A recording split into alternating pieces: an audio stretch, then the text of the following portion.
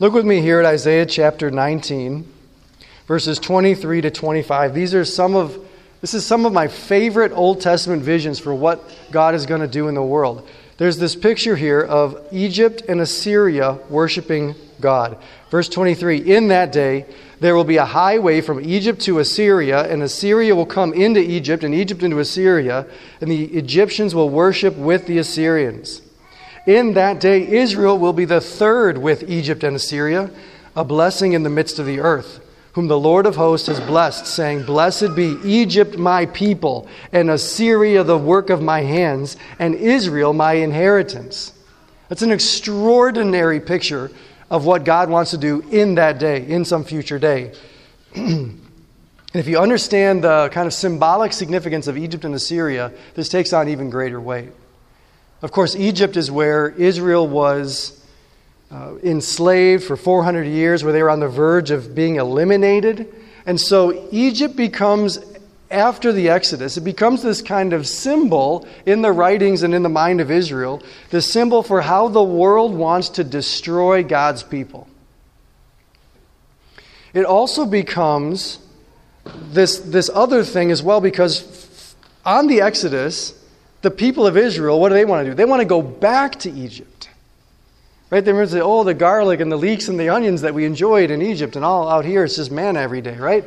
So it not only becomes a symbol for the world, it also becomes this symbol for the worldly and sinful desires that God's people have. So it really symbolizes, in a nutshell, the enticement of the world and also how the world is against us.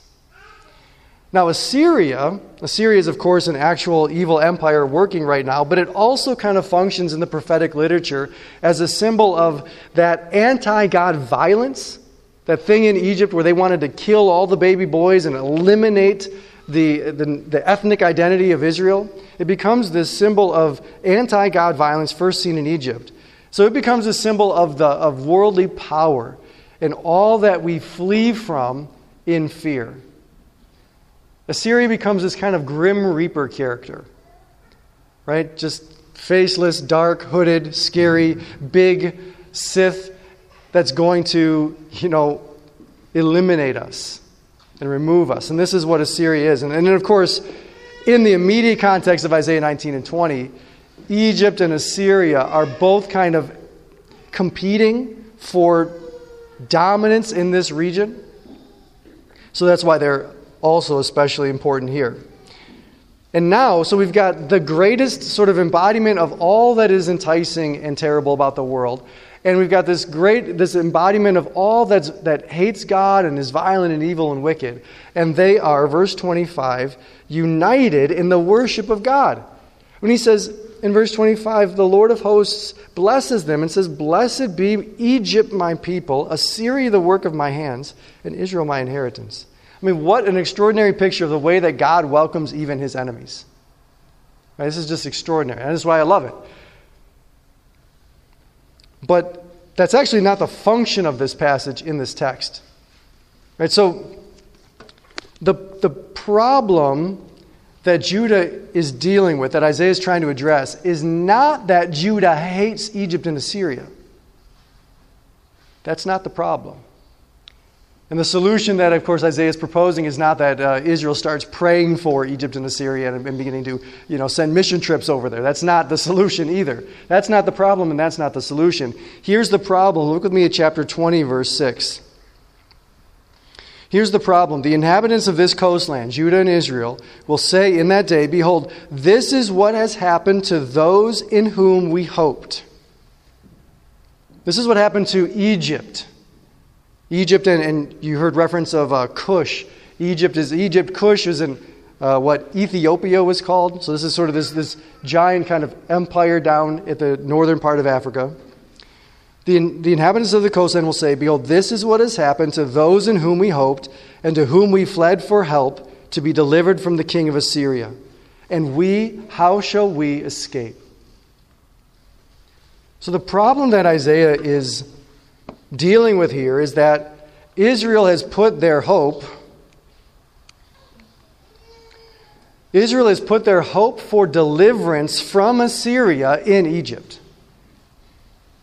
Israel's put their hope for deliverance from Assyria in Egypt. So either Egypt is going to rise up and come up here and protect us, defend us, or we're going to be able to escape. You see this? How shall we escape?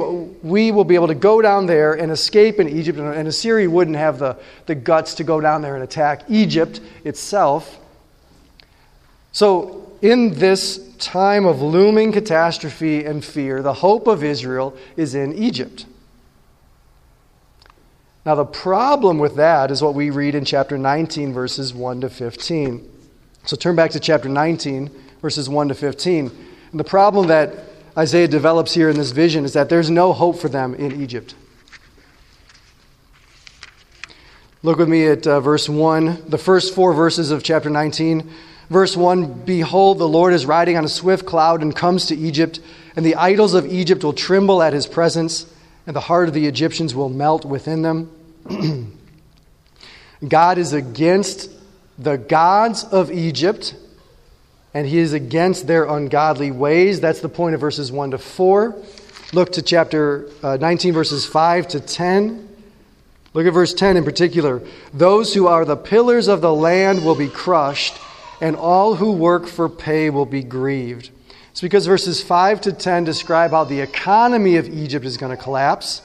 And then verses 11 to 14, look at verse 11. "The princes of Zoan are utterly foolish. The wisest counselors of Pharaoh give stupid counsel." So God is going to bring down the gods of Egypt. He's going to ruin the economy of Egypt. And he is going to render utterly useless the leadership of Egypt. And so in summary, in verse 15, there will be nothing for Egypt. There will be nothing for Egypt. No hope for Egypt. Not in the economic sector, the military sector, the religious sector, the government. There will be no hope for Egypt. There will be nothing for Egypt that head or tail, palm branch or reed may do.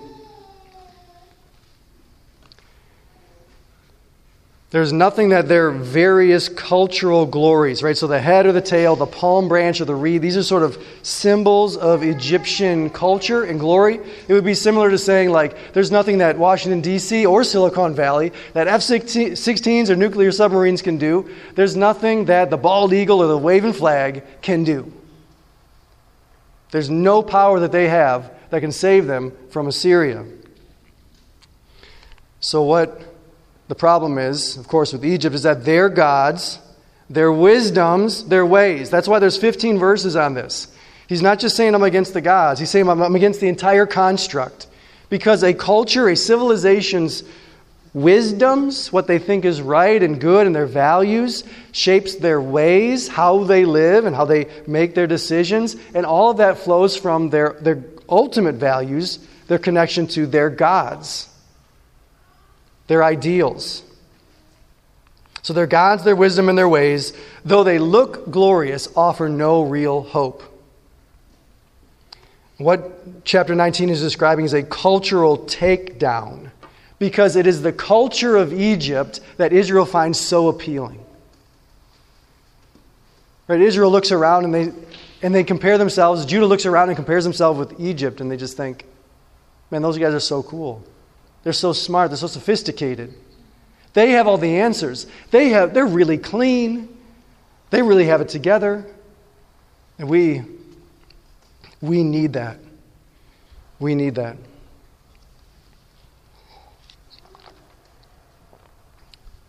So chapter 19 spells out, extends the simple claim of chapter 20, verses 4 to 6.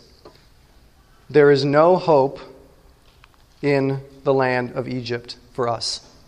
That's the problem. Israel has put their hope in something that can offer no hope. So now let's talk about what's the solution. Look with me in chapter 19, verses 16 to 25. And I think this is really interesting, the way that the solution is spelled out. It's kind of a backwards way that Isaiah is explaining what Israel needs to do. So you'll notice 5 different "in that days." Verse 7, 16, 18, 19, 23, 24. There's this sort of escalates this solution. All right, so we begin. Let's look at verse 17. In the land of Judah will become a terror to the Egyptians. What? Judah? If you look at a map of the ancient Near East, Judah is like this, and Egypt is like this. Judah is going to become a terror to the Egyptians? Egypt is going to begin to fear Judah. That's unusual. Then we look in verse 18. In that day, there'll be 5 cities in the land of Egypt that speak the language of Canaan and swear allegiance to the Lord of hosts. One of these will be called the city of destruction.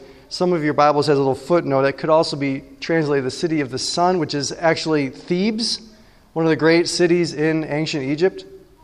So what is he saying here? That some of the people closest to Egypt are going to adopt Judean language. What does that mean? Talk about that in a second. Then we look into verses 19 to 21. In that day there will be an altar to the Lord in the midst of the land of Egypt, and a pillar to the Lord at its border. It will be a sign and a witness to the Lord of hosts in the land of Egypt. When they cry to the Lord because of oppressors, he will send them a Savior and a defender and deliver them. And the Lord will make himself known to the Egyptians, and the Egyptians will know the Lord in that day and worship with sacrifice and offering, and they'll make vows to the Lord and perform them. They're going to begin to worship the Lord, and the Lord is going to deliver the Egyptians from their foes the way that he delivered Israel out of Egypt. It's the same kind of language. They're going to cry to the Lord. He's going to hear them. He's going to send them a Savior and a deliverer. Right? Who did God send to Israel when they were in Egypt? Who was their Savior and deliverer, right? Moses. He's going to do that same thing now, but for Egypt. It's crazy. And then we read in verse 23, in that day there will be a highway from Egypt to Assyria. Assyria will come into Egypt, Egypt into Assyria, and the Egyptians will worship. He's describing how Egyptians are going to become missionaries to Assyria. And they're all going to go to church together. And so we come to verse 24 and 25. In that day, Israel will be the third with Egypt and Assyria. Verse 25, the Lord's going to say, "Blessed be Egypt, my people, and Assyria, the work of my hands, and Israel, my inheritance." Egypt and Assyria are going to belong to God like Israel does. All right, so what is the point of this whole vision in the context? Here's the point. One day, Egypt is going to fear your God and desire your God and cry out to your God and be delivered by your God and worship and serve your God. They're going to leave their gods. They're going to leave their wisdoms. They're going to leave their ways for your God, his wisdom and his ways, which you already have.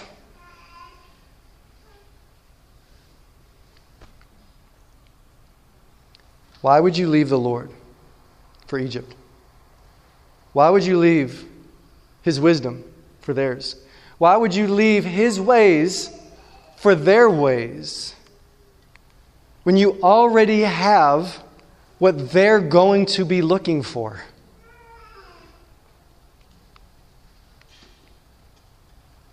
You already have, Israel, Judah, what the great and mighty nation of Egypt, this great, terrifying, worldly, glorious power, what they are going to be crying out for, you have. So stop looking there for help. Trust the Lord, hope in him, stay faithful to him, stay his.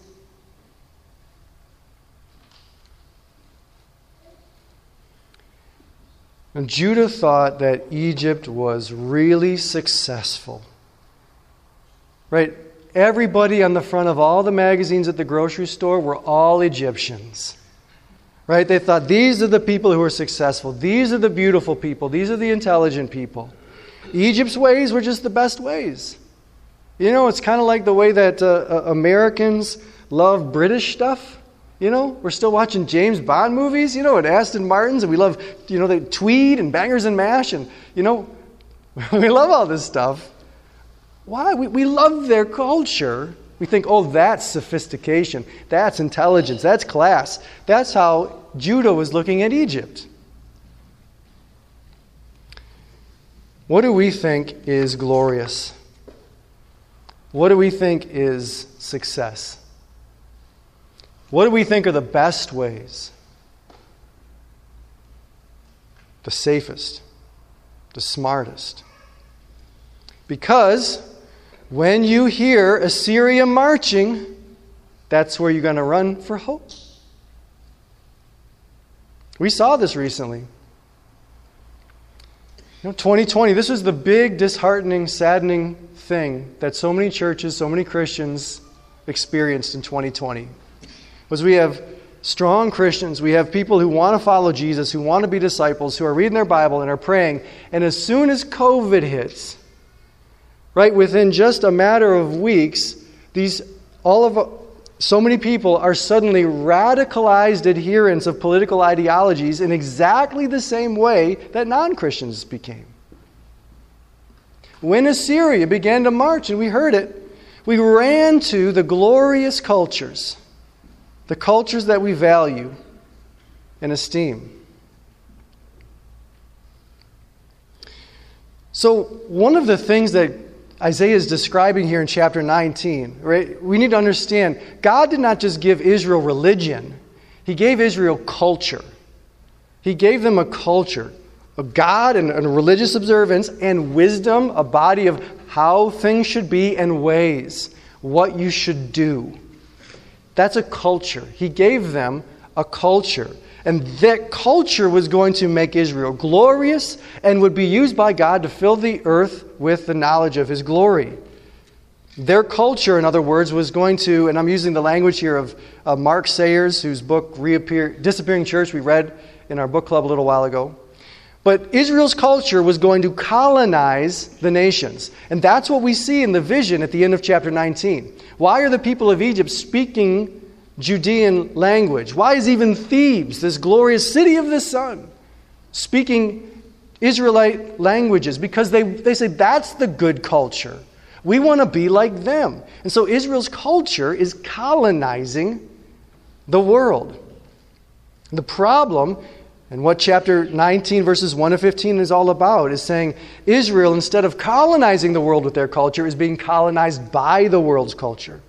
They're looking at Egypt's economy saying, oh, that would be nice. They're looking at Egypt's wisdom and their princes and their leadership saying, we should try that. They're looking at Egypt and saying, that's the better culture. The world's power, their wisdom, their values, those are the things that are cool and smart and good. And so they have come to believe that their hope is going to be there as well. That's the glorious culture. That's where hope is going to be found. But what does our passage say? It says that those who put their hope in the world's powers and wisdom and ways will come out, described in chapter 20, verses 3 to 5. As my servant Isaiah has walked naked and barefoot for 3 years as a sign and portent against Egypt and Cush, so shall the king of Assyria lead away the Egyptian captives and the Cushite exiles, both the young and the old, naked and barefoot, with buttocks uncovered, the nakedness of Egypt. Then they shall be dismayed and ashamed because of Cush their hope and of Egypt their boast. So we don't think that Isaiah actually walked around totally naked, but probably like in a little sumo get-up or something, barefoot, something. It was obviously a little bit improper, but probably not totally naked. I just had a parent-teacher conference this last week. Can you imagine going into a parent-teacher conference and the principal says, well, I'm glad that you're here. I want to talk to you. There's a group of students here who are walking around without pants or shoes, and your kid's been hanging out with them. He's joining the pantless, shoeless gang. Right? You get home, and you sit down with that kid, and you say, hey, what are you doing? They got no pants. They got no shoes. I mean, you want to be like them? That's the point of this. That's why Isaiah is walking around naked and barefoot. He's God saying, really? You want to be like them? The no pants, no shoes people? He's saying that glorious culture is a short-lived sham. And they're going to be pantsed. And they're going to be embarrassed. And indeed, right, their powerlessness, and we see this in our culture as well, the glory of the world is exposed. Their powerlessness is exposed by every mortal threat. So whether we're talking about COVID, Afghanistan, September 11, we're talking about hurricanes, we're talking about hackers, right? These things just happen, and afterwards everybody's like, why didn't you? Well, because you can't do anything about it. Because they can't stop these mortal threats to their culture. They don't have that freedom, that hope, that power. And their hopelessness is exposed by every empty success, right? Every memoir and biography that comes out of Oscar winners and Major League Sports champions and C-suite level guys who finally get there and they make it, and then what? They wake up with a hangover the next day and they say, is this it? Is this it? This is what I knocked myself out for, sacrificed all those relationships for, spent my whole life to achieve. This?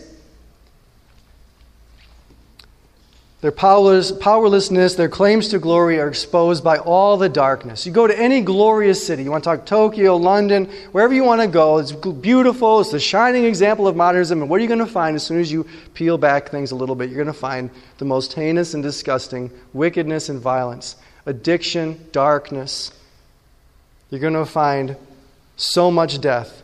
Because the reality is, however much we like to keep a shine on it, Assyria comes for us all. Assyria comes for us all. And so the point of Isaiah 19 and 20 is Isaiah is just saying, listen, look at what you've got. Look at what you've got. Chapter 20, verse 6, the inhabitants of the coastland will say in that day, behold, this is what happened to those in whom we hoped. Shoot. Compare that with chapter 19, verse 20. Midway through that verse, it says, when they cry to the Lord because of oppressors, He will send them a Savior and defender and deliver them. This is what happened to those in whom we hoped. Those who cry to the Lord will be delivered. Look at what you have. And what do we have? We have this. We have the Lord's Savior, the Lord's defender, who will deliver us. And what's His name? We have Jesus. We have Jesus. We have so much in Jesus. We have His character. Right? What kind of character is your Savior and defender and deliverer? He's good. He's reliable. He loves. He's full of peace and joy that spills over and He shares with everybody He comes in contact with. What are His attributes? It's nice to have a personality like that, but what can He get done? How about all authority in heaven and on earth? How about all wisdom, all knowledge, all insight? He knows everything, understands everything, and knows exactly what to do, and has the ability to do it, and He's going to do a good job at it for our sake. We have His gifts. All that He accomplished in the gospel, He hands off to us through the work of the Spirit. We have His promises that we know now are going to be a sure thing. We have His presence with us every step of the day. We have His people to surround us. His ways are the best ways. The way of salvation, the path of life. Jesus is our hope. Jesus is the hope. To some extent, this is just developing that same thing that Kyle brought up this morning in Psalm 73. I looked at the prosperity of the wicked. I looked at their culture, and I got sick. And I thought, what am I doing being a person of faith? But then I discerned their end. And I thought, oh, thank God. Thank God. They can't withstand the mortal threats of life. They can't withstand the empty successes of this life. But we have, in God's Word and in the good news, we have the hope. So the question that Isaiah is asking Israel is, why turn to the world's best? Why turn to the world? Why even turn to the world's best? Because the point of that vision, Egypt and Assyria, even the world's greatest empires don't have what you have. They're going to come knocking, asking for an education in what you already have. We have already found what they're looking for. And it's everything I can do to not sing this in the U2 song. We've already found what they're looking for, and maybe even a better way to say it is we've already been found. by the only Savior. This is in verse 25 of 19 when he calls Israel my inheritance. It's the Lord saying, you're mine. I got you. And that's what's happened to us. You know, we all feel drawn to the world. We all feel drawn to the safety that the world offers, the immediate pretense of safety. I'll take a pretense of safety over whatever this is any day. I'll take a pretense of comfort and peace over this. But that's all it is. And we already have what they're looking for because we have Jesus. In John chapter 6, at the beginning of his ministry there in John, Jesus, of course, he's doing some amazing things, right? He just blows up on the scene, and this is right after he feeds the 5,000 or the 15,000, however you reckon that. It's this huge, amazing thing, and huge crowds are coming out. And then he turns and he says, hey, did you like the fish dinner? Next, we're going to eat my body and drink my blood. And everybody's like, what? So we come to the end of John 6, and it says, after he says all this stuff, many of his disciples turn back, and they no longer walk with him. So Jesus said to the 12, do you want to go away as well? Now listen to what Simon Peter says. And Simon Peter answered, and he said, Lord, to whom shall we go? You have the words of eternal life. To whom shall we go? You have the words of eternal life. This is something that we need to regularly recall. In that day they will say, this is whom we hoped. This is the one in whom we hoped. Versus, you have the words of eternal life. Where else are we going to go? You know, it can be hard to follow Jesus. In Jesus' own story, right, he turns to these guys, are you 12 going to leave me? It can be hard to follow Jesus. And of course, by the end of the gospel, according to John, it's going to get a lot harder. It's going to get so hard that Jesus himself is going to have some hard questions about whether this is the best way precisely or not. But Jesus goes on and he walks that way and he follows the Lord's will because why? To whom else are we going to go? The Lord our God is the only one with the words that give eternal life. You have the words that give eternal life. And Jesus proves this. Right? He proves that God has the words of eternal life because after Jesus dies, God says, come on back. And Jesus comes back and he's really alive. He has the power over mortal threats. He has the ability to give hope to those who are facing COVID, Afghanistan, September 11th, whatever travesty, personal or national, we're facing. He has the hope.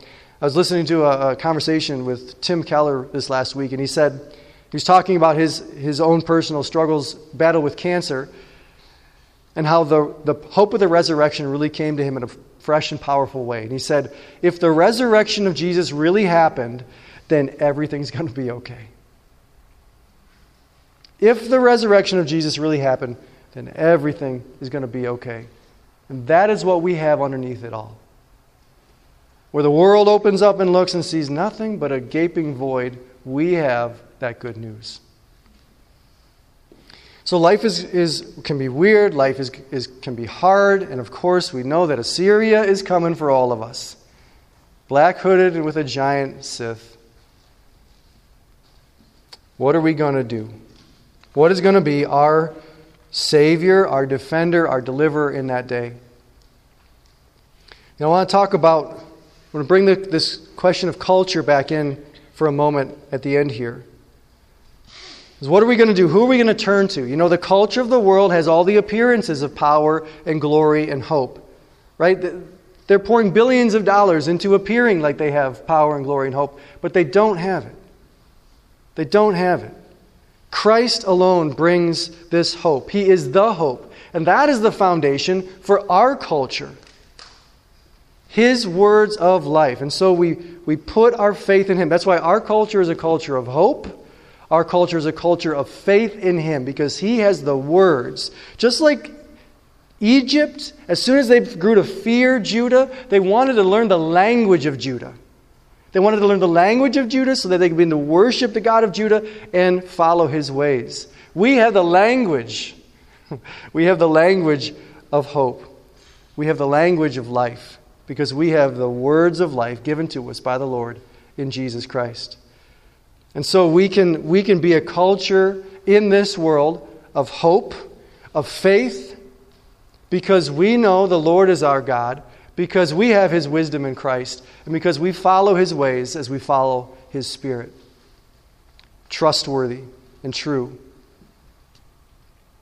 We have the thing that the world cannot have. We have real hope. We have a reliable faith. Our faith is not in folly. Our faith is in the Lord Jesus Christ. The Lord's Savior, the Lord's Defender, is the only deliverer. He's the only hope that the world has. There is no other. And friends, you and I, we have found what the whole world is looking for. We have been delivered by Jesus. We have been found by Him. Let's pray.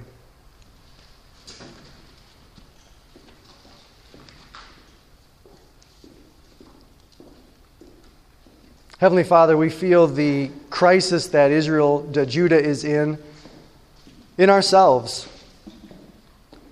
We too are very much enticed by the offerings of comfort and security, the promise of glory and hope and power that the world makes. We are surrounded by this. We are surrounded by promises and performance that's trying to convince us that the world's ways are the good ways. And it's so easy for us, when we think of the difficulties in our life, when we think of the hardships of following Christ, when we think of the future, we think, I want what the world wants. I want what the world has. But what this passage reveals is that we already have what the world is going to want. We already have the words of life. We already have a Savior who has delivered us and will. And so, Lord, we thank you for Jesus.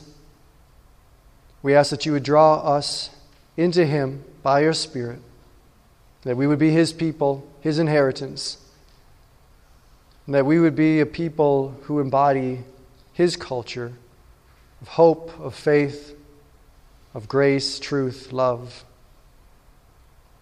in this world. We ask this in Jesus' name. Amen.